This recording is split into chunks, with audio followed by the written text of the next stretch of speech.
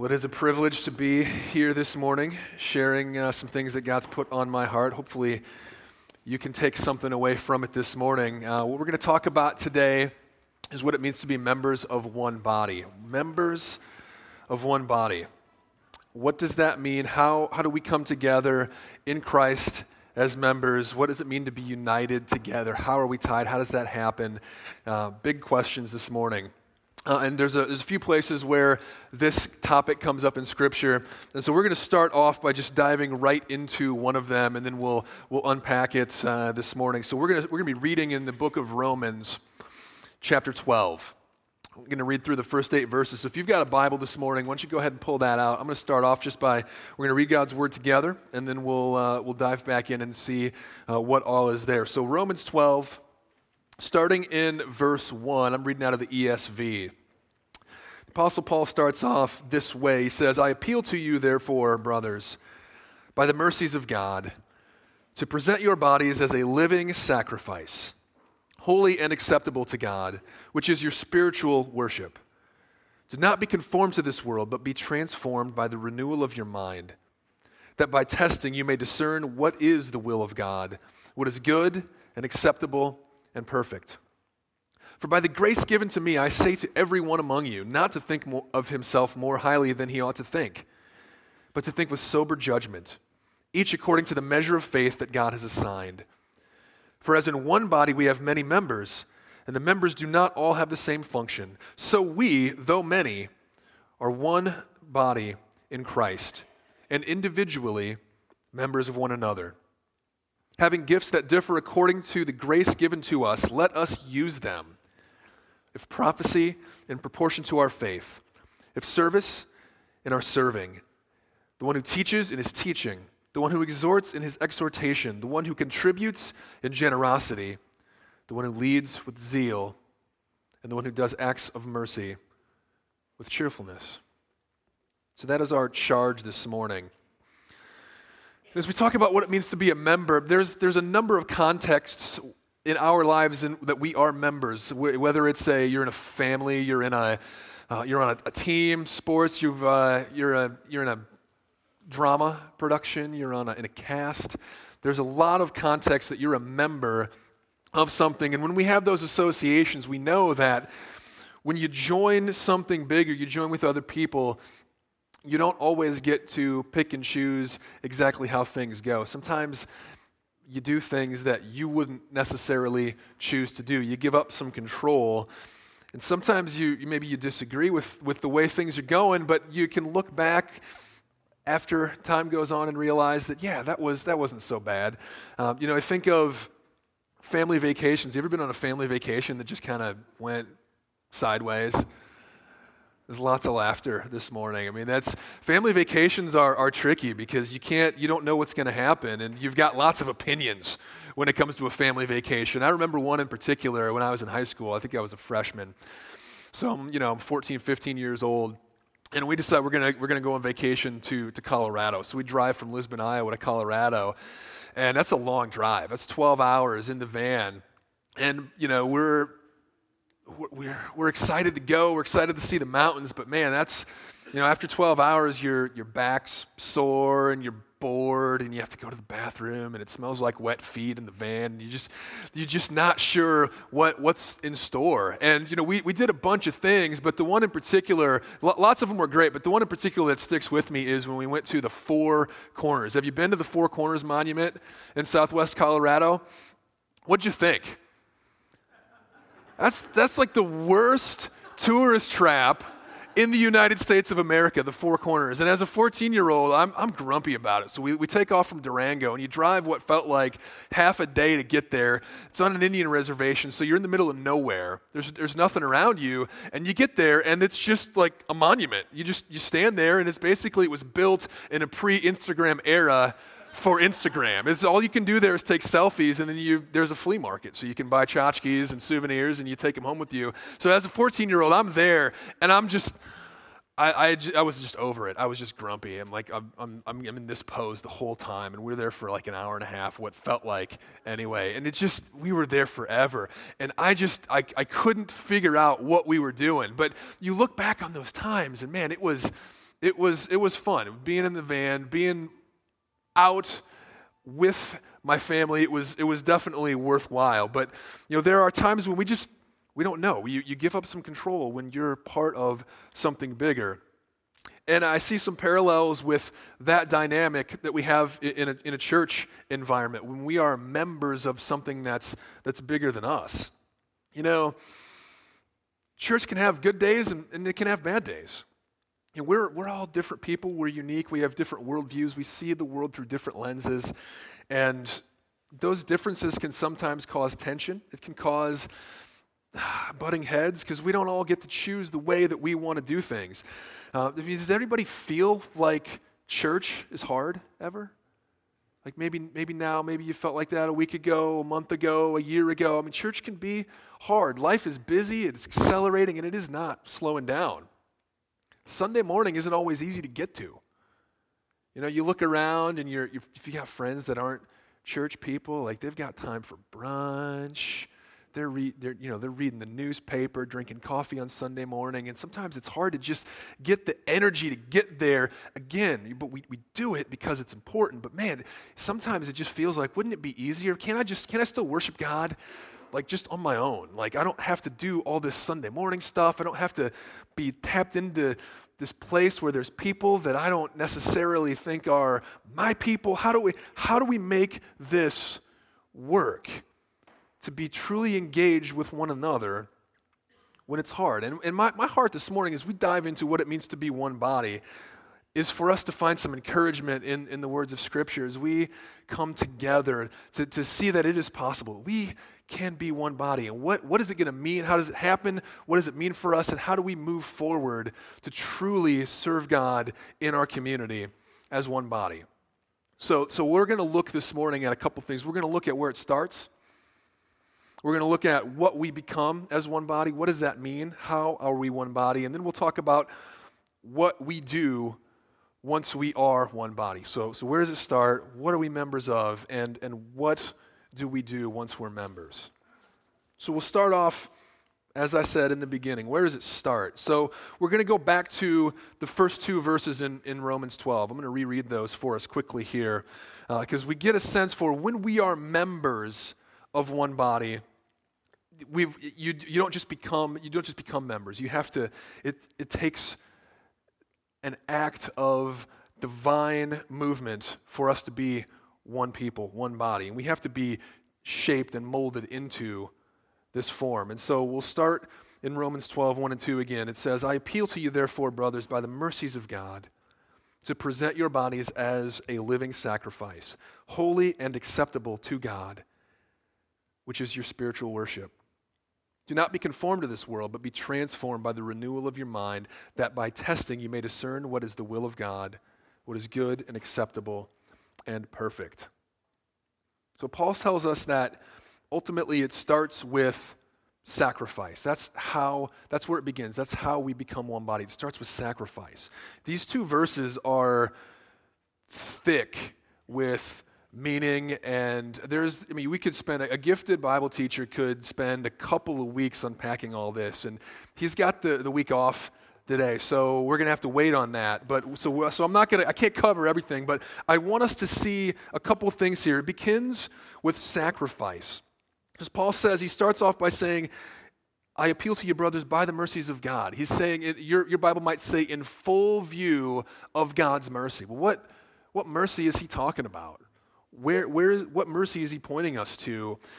Well, I think we heard a little bit about that this morning as Tim shared. I think what Tim said is exactly the mercy that God's talking about. It is God's sovereign act of redemption through his son Jesus. And if we scroll back a couple of pages here, if you look back through the book of Romans, he lays it out pretty clearly. It's that God created us and we rejected him, that all have sinned and fallen short, and that by that sin, we have rejected God. And we've condemned ourselves to death, but through his mercy, through his wisdom, he sent Jesus to be our Savior.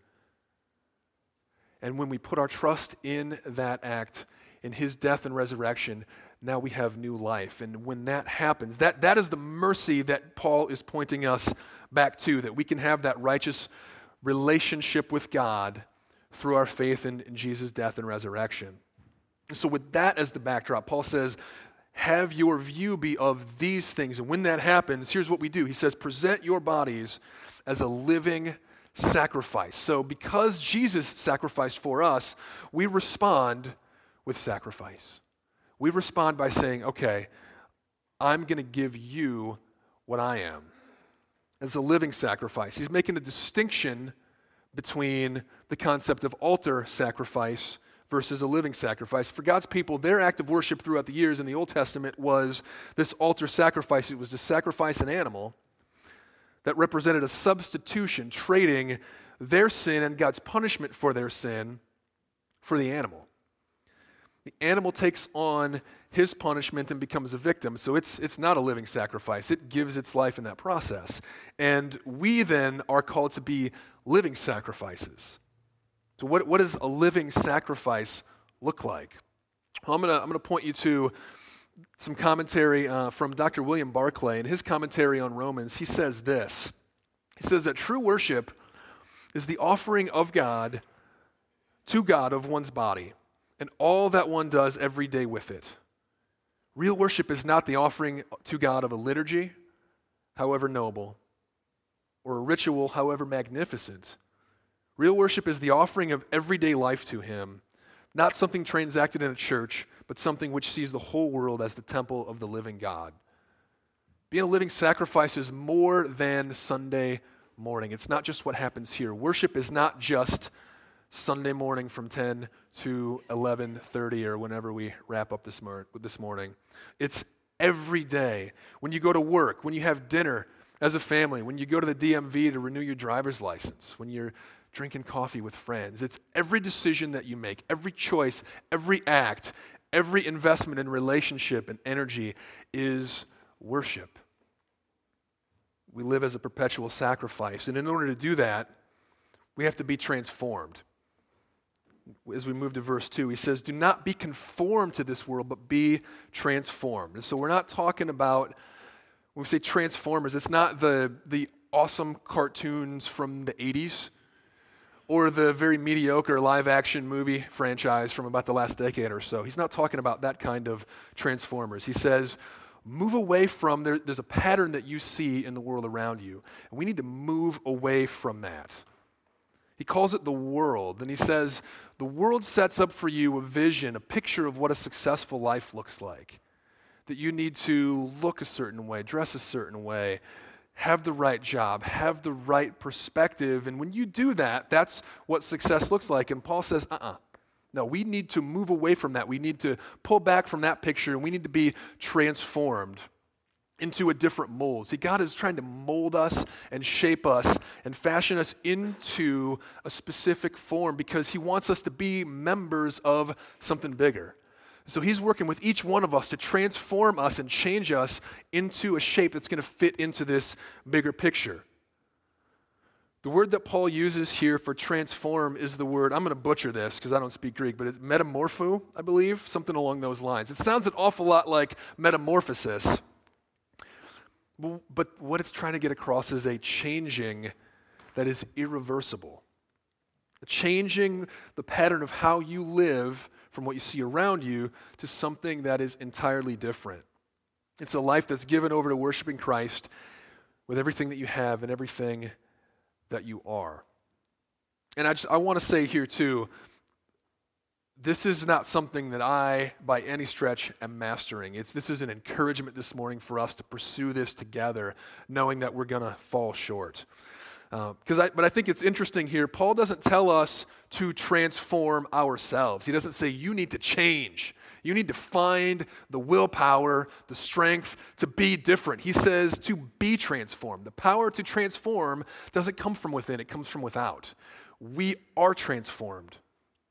It's a passive tone that indicates something happening to you, not something that is happening because you're doing it yourself. We don't set out to transform ourselves. His mercy, as we picture His mercy, we are transformed, and He starts to, again, shape us into the form that He wants us to be in.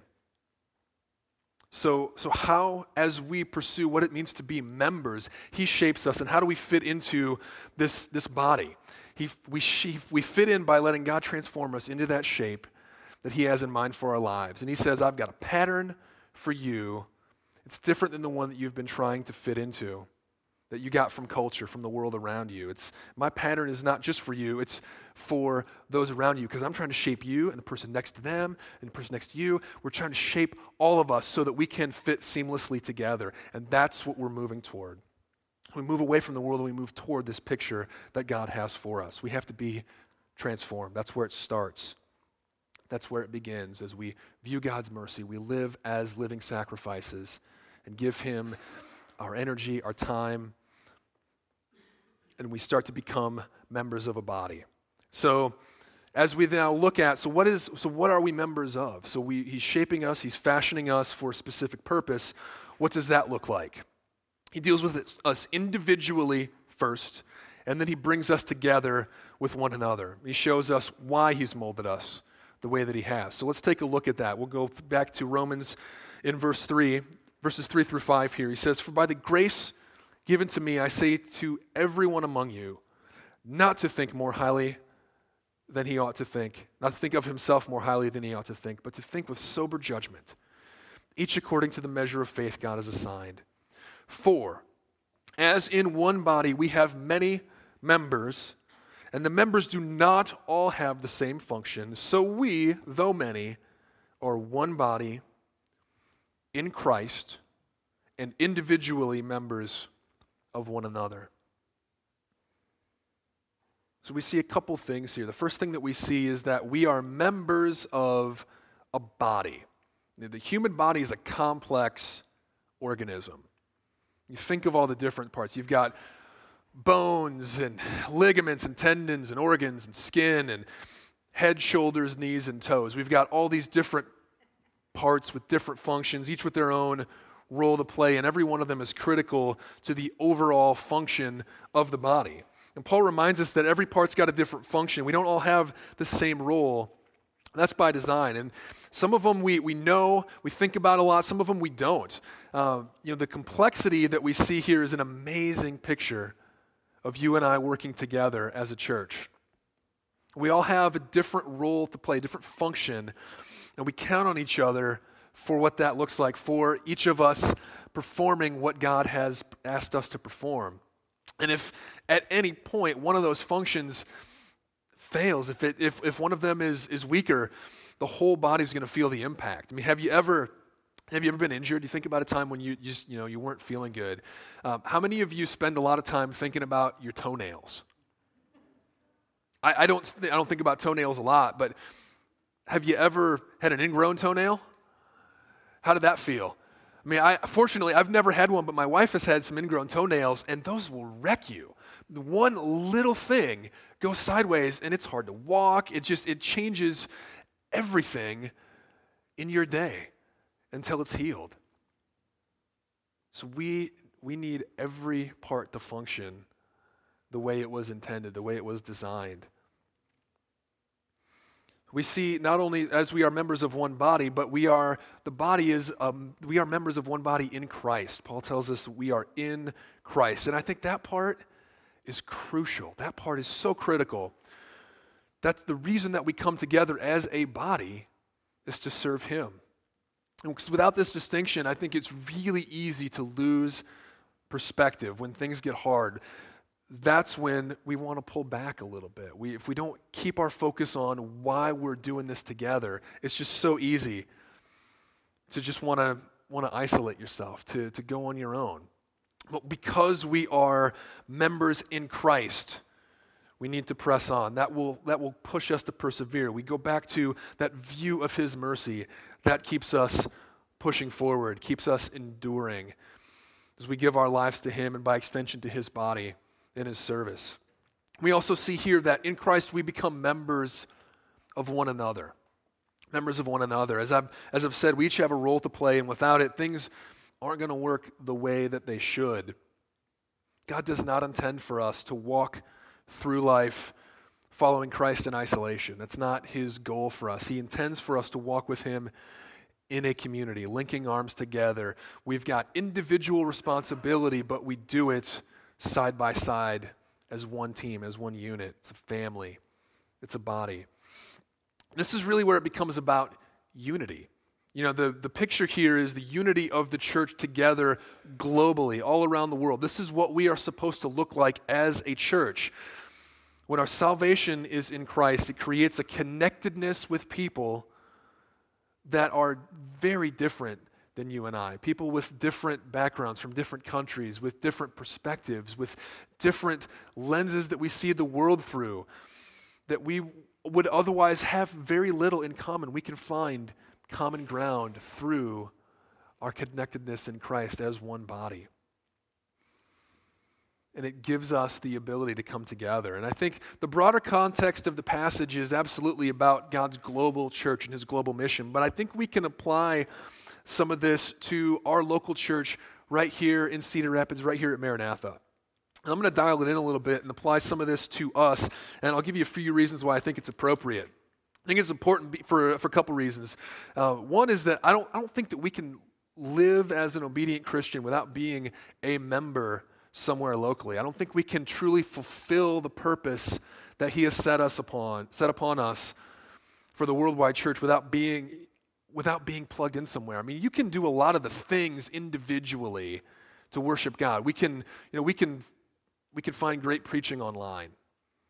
We can serve just about anywhere. There's plenty of causes to give to. There's lots of individual things that we can do to serve God, but we're not going to be as effective at fulfilling his calling without being plugged in and tapped in somewhere. We're not going to be able to truly worship him if we're not digging in fellowship and in community with one another. Because I think there's a couple problems with this perspective of can I just do it on my own? And I think first it's because God's people are God's people. Part of the reason that we pull back from being in fellowship at times is because, man, some of these I don't get along. There's so much drama. I just don't get why I have to be with people that I don't see eye to eye with, and it's hard. It is hard. And I just don't get it. But think of it this way. If we want to worship God, and I heard another pastor use this analogy. He said, if you and I were hanging out together, and I come to you and I say, hey, you know what? It's been really great living life with you. I like to, it's great to talk, to fellowship, and just to be with you. I really enjoy that, and it's been great, but there's this problem, and it's that whenever we're together, man, your kids are a huge distraction. I can't really be in relationship with you when your kids are around. They're kind of weird. Have you ever noticed? Your kids are weird. They're strange, and it's just, I completely lose my mind whenever they're around. So this, you and me, I love it. Let's keep that up. You just keep them away when I'm at your house. Can we do that? It'd be so much easier to be in fellowship with you without your kids. How do you respond when somebody says that to you? What would that do to you? Those are my kids. You can't be with me without being with my family. It's a package deal. So when we tell God, I like you, but these people of yours, I don't know. It'd be a lot easier for me to just kind of do this thing with you, Lord, without having to deal with all these other people. I don't think that's going to work. That's not his goal. He wants us in community because we are his people. We are his people. So if we're going to follow Paul's example as a living sacrifice, we cannot opt out of being involved with his children just because it's hard. In fact, we have to lean into it. The reason that it's hard is he wants us working together as a body. That's why we come together, is to walk through the ups and the downs with one another. Have you ever had somebody walk beside you during a rough patch? Somebody to call you when things are not going well so you can talk things out? But you might be a member of this body specifically because somebody is going to walk through the darkest part of their life. They need somebody to walk through it with them. Maybe your role, your function in the body, the reason you've been shaped and pieced together into this larger body is to share in that with someone. You're going to learn from it. You're going to be better able to serve Christ because of what you learned walking through those hard times. Maybe your role is to walk through that difficult time that happens to you so that you can turn around and encourage others. To let them know that, listen, I know it's hard. I know it's a challenge, but I've been there. And let me tell you, Jesus is with me every step of the way, and he's going to be with you too. Maybe that's why we are in this community together. So we are members of one body, together in Christ, each with a different role to play. Without one another, we all suffer. And so we've talked about where it starts. We've talked about what we become members of. And now what do we do once we are formed together? Once we are in this body as members, now what? Well, as members, we talk again about the role that each member plays in the body. And now I want to explore what that looks like within this metaphor of the church. And for you and I, for Paul here, he really dives into this concept of spiritual gifts. He says, having gifts in verse 6, having gifts that differ according to the grace given to us, let us use them. If prophecy in proportion to our faith, if service in our serving, the one who teaches in his teaching, the one who exhorts in his exhortation, the one who contributes in generosity, the one who leads with zeal, the one who does acts of mercy with cheerfulness. So we see that part of the function that God creates us for is that he's going to give us spiritual gifts to enhance our effectiveness as we serve one another. Let me ask you this. Have you ever been given a gift that wasn't really for you? Has that ever happened to you? And I'm not talking about, like Homer Simpson giving Marge a bowling ball that said Homer on it. That's not what I'm talking about. I mean, it's not really a you gift. It's more of a we gift. I've gotten a couple of these over the years. And my favorite one, I think, was a couple years ago for Father's Day. I got a slip and slide. Now, there's nothing wrong with slip and slides, and I like slip and slides. But let's be honest, the slip and slide isn't at the top of my list. It's not Hawkeye tickets. It's not a new sweatshirt or a gift card to a nice restaurant. It's a slip and slide. A slip and slide's basically, as I'm getting older, a slip and slide basically says, Dad, you haven't been to physical therapy for a while. Maybe we should explore that. I mean, when you read the instructions for the slip and slide, it should come with the printed copy of my health insurance card, because I'm going to hurt myself. So I could have been bummed out with the slip and slide because it's not really something that I'm going to get all of the use out of. But man, we had some good times on the slip and slide. It's a great way to burn a couple hours on a hot summer day, and then we had a lot of fun with the slip and slide. Well, my point is that the gift isn't just the gift. It's not just for me to use. It's for us to all benefit, for my whole family. And I think as we read this section and we get into spiritual gifts, I think we have to keep that in mind, because Paul's telling us about some gifts, but these aren't me gifts. These are us gifts. These are we gifts for us to use together. The gifts are meant to be given away and meant for us to use in context of being a member of the body. So just a couple of observations on these last few verses here.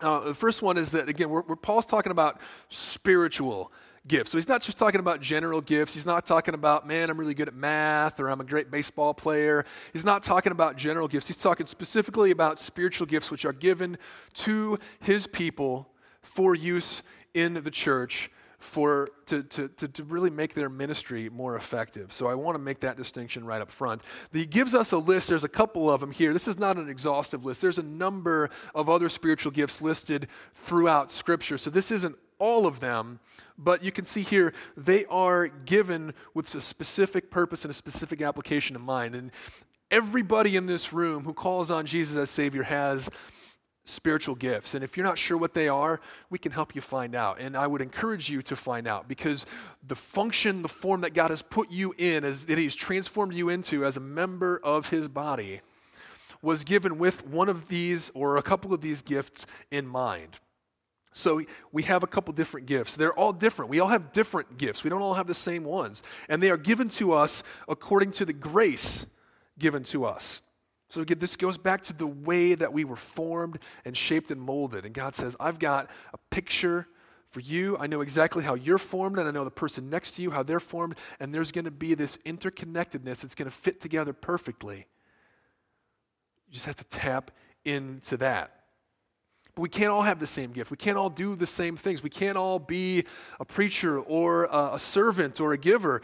Paul actually dives into this in another spot in Scripture. In 1 Corinthians 12, he talks about this. He says in verses 17 and 18, he says, if the whole body were an eye, where would the sense of hearing come from? If the whole body were an ear, where would be the sense of smell? But as it is, God arranged the members in the body, each one of them, as He chose. So He's got a picture in mind of how the body is going to fit together.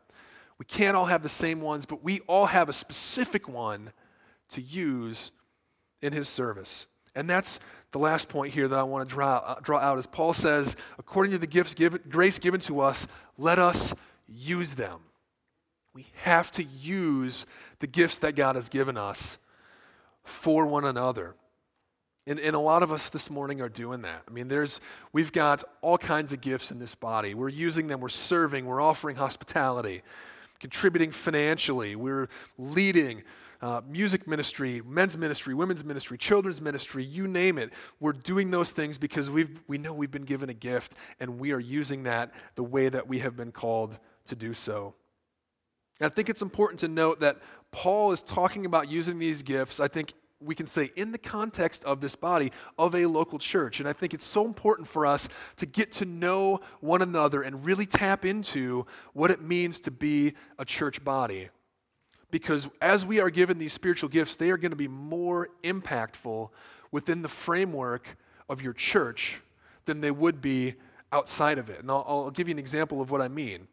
If your gift is encouragement, you can be a positive person, and you can put a smiley face bumper sticker on your car, and you can say please and thank you, and you can tip well, and those things are fantastic. But if your gift is encouragement, you really love to encourage people specifically in a way that speaks to their needs today. And we're not going to know what those needs are unless we are in relationship. And the way we build relationship is to live life together. And as we dive into what it means to be one body. If your gift is generosity, and I know there are people in this church whose gift is generosity, and I've seen how some of those folks like to be generous. And yeah, you can drop big checks in the offering basket, and that's fantastic. But the people whose gift is generosity, I've seen what they love to do is they love to figure out specific needs and meet those needs in a way that demonstrates God's faithfulness to a person in their life, not just generally, hey, the budget needs X, Y, and Z, so I will fill that need. They love to meet specific needs. We can't meet specific needs of one another unless we really know one another in the context of a church framework. So I think it's so important that we use these gifts, and in order to really use them the way that God wants us to, we have to know one another. So we're members of one body in Christ. We're living sacrifices, transformed and molded and shaped and fashioned into a specific form to connect with each other.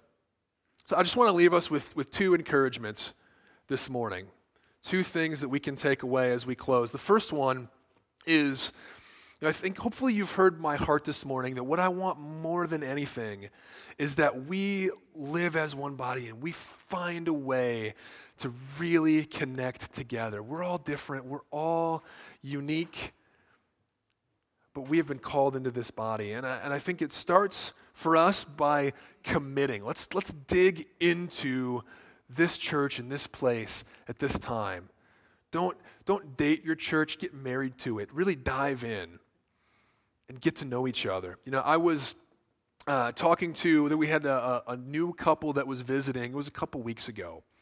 And was chatting them up after church. They sat in the pew right in front of me. So as soon as church was over, we started chatting. And it was maybe less of a conversation than it was an interview. I kind of felt like there was an intent, there was a reason behind the questions I was being asked. And one of the questions was, what keeps you? They asked how long we've been coming here. We've been at Maranatha since 2004. And the gentleman asked, so what keeps you coming back? And honestly, I kind of stumbled on this one. I didn't really know what to say. I didn't have a great answer for that question. And as I reflected on it, I think the reason that I didn't is because I've never even considered that question before. It never occurred to me to step back and evaluate, well, why do I keep coming back here? Because this is our body. This is our family. This is where we are, and we're here. We're committed. My family, we love y'all. And we're here, ups and downs, I don't care. We're here. We're committed to being here. It's like I couldn't leave any more than I could stop being an Iowa fan. I mean, it's in my blood. We are here because we love to be here. I can't tell you why I became an Iowa fan. I just know that I am. I grew up in it, and it's too late. It's over. And the same thing is true of us at Maranatha. We're here because we love to be here. Commit to it. Get to know the people around you. Stop and talk to people. Find margin in your life to connect.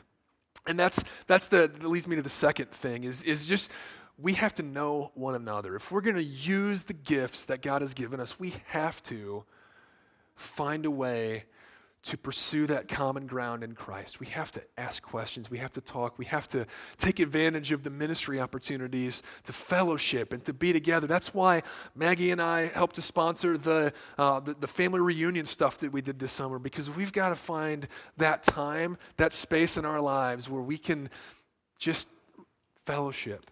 It can't stop there. We have to move past fellowship and really dive into what does it mean to serve? What does it mean to speak out in our communities and to truly share the love of God outside of these walls? Worship isn't Sunday morning. It's everything we do. But it starts with you and I loving on each other as one body, as members together in Christ, together with one another. Let's pray. Lord Jesus, we're grateful this morning that you did what you did and you became a true sacrifice for us, that we might become living sacrifices in response, and that we can come together as members of one body where the whole is bigger than the sum of its parts. When we all flourish, when we accomplish the purpose that you created for us, when we share our gifts with one another and with the world around us. Jesus, would you be lifted up? Would you be glorified when we pursue your purpose for our lives and we pursue it in community with one another? In Jesus' name we pray.